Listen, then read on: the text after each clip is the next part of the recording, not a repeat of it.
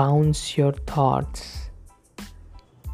If you ever coach or work with kids who play basketball, you know that most of them have a tendency to dribble with only one hand, the one attached to their dominant arm. When you notice a child doing this, you might call him aside and say, "Billy, you're dribbling with just the one hand every time." And the defender can easily defend you when you do that. Your options are cut off. You need to dribble with your other hand too, so that he never knows which way you're going to go. At this point, Billy might say, "I can't." And you smile and say, "What do you mean you can't?"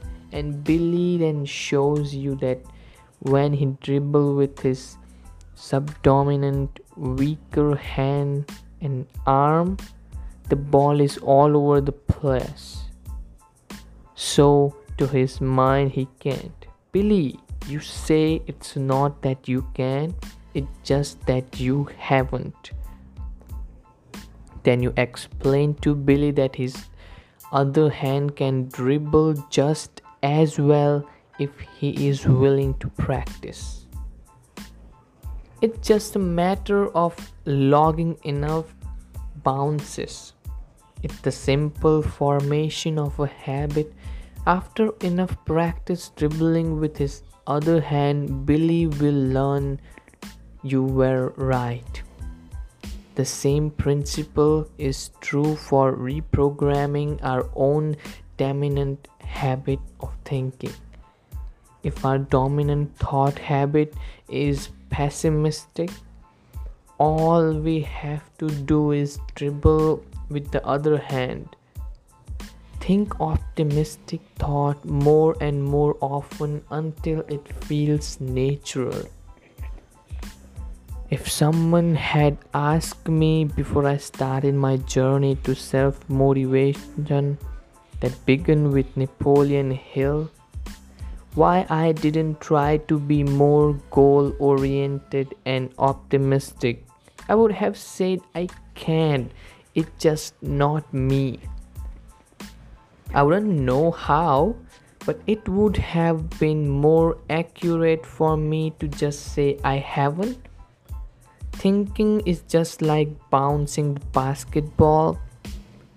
On the one hand, I can think pessimistically and build that side of me. It's just a matter of repeatedly bouncing those thoughts.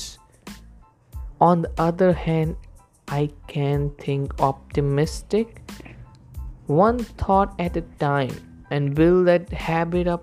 Self-motivation is all a matter of how much in control you want to be. I read somewhere that we humans have up to 45,000 thoughts a day. I can't vouch for the accuracy of that figure specifically, because I know some people who seems to have no more than 9 or 10. However, if it is true that we have 45,000 thoughts, then you can see how patient we have to be about turning a pessimistic thought habit around. The overall pattern won't change after just a few positive bounces of the brain. If you are a pessimistic, your biocomputer has really been programmed heavily in that direction, but it doesn't take long before a new pattern can emerge.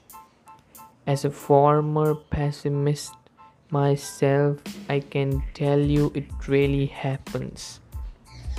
However, slowly but surely, you do change one thought at a time. If you can bounce it one way, you can bounce it other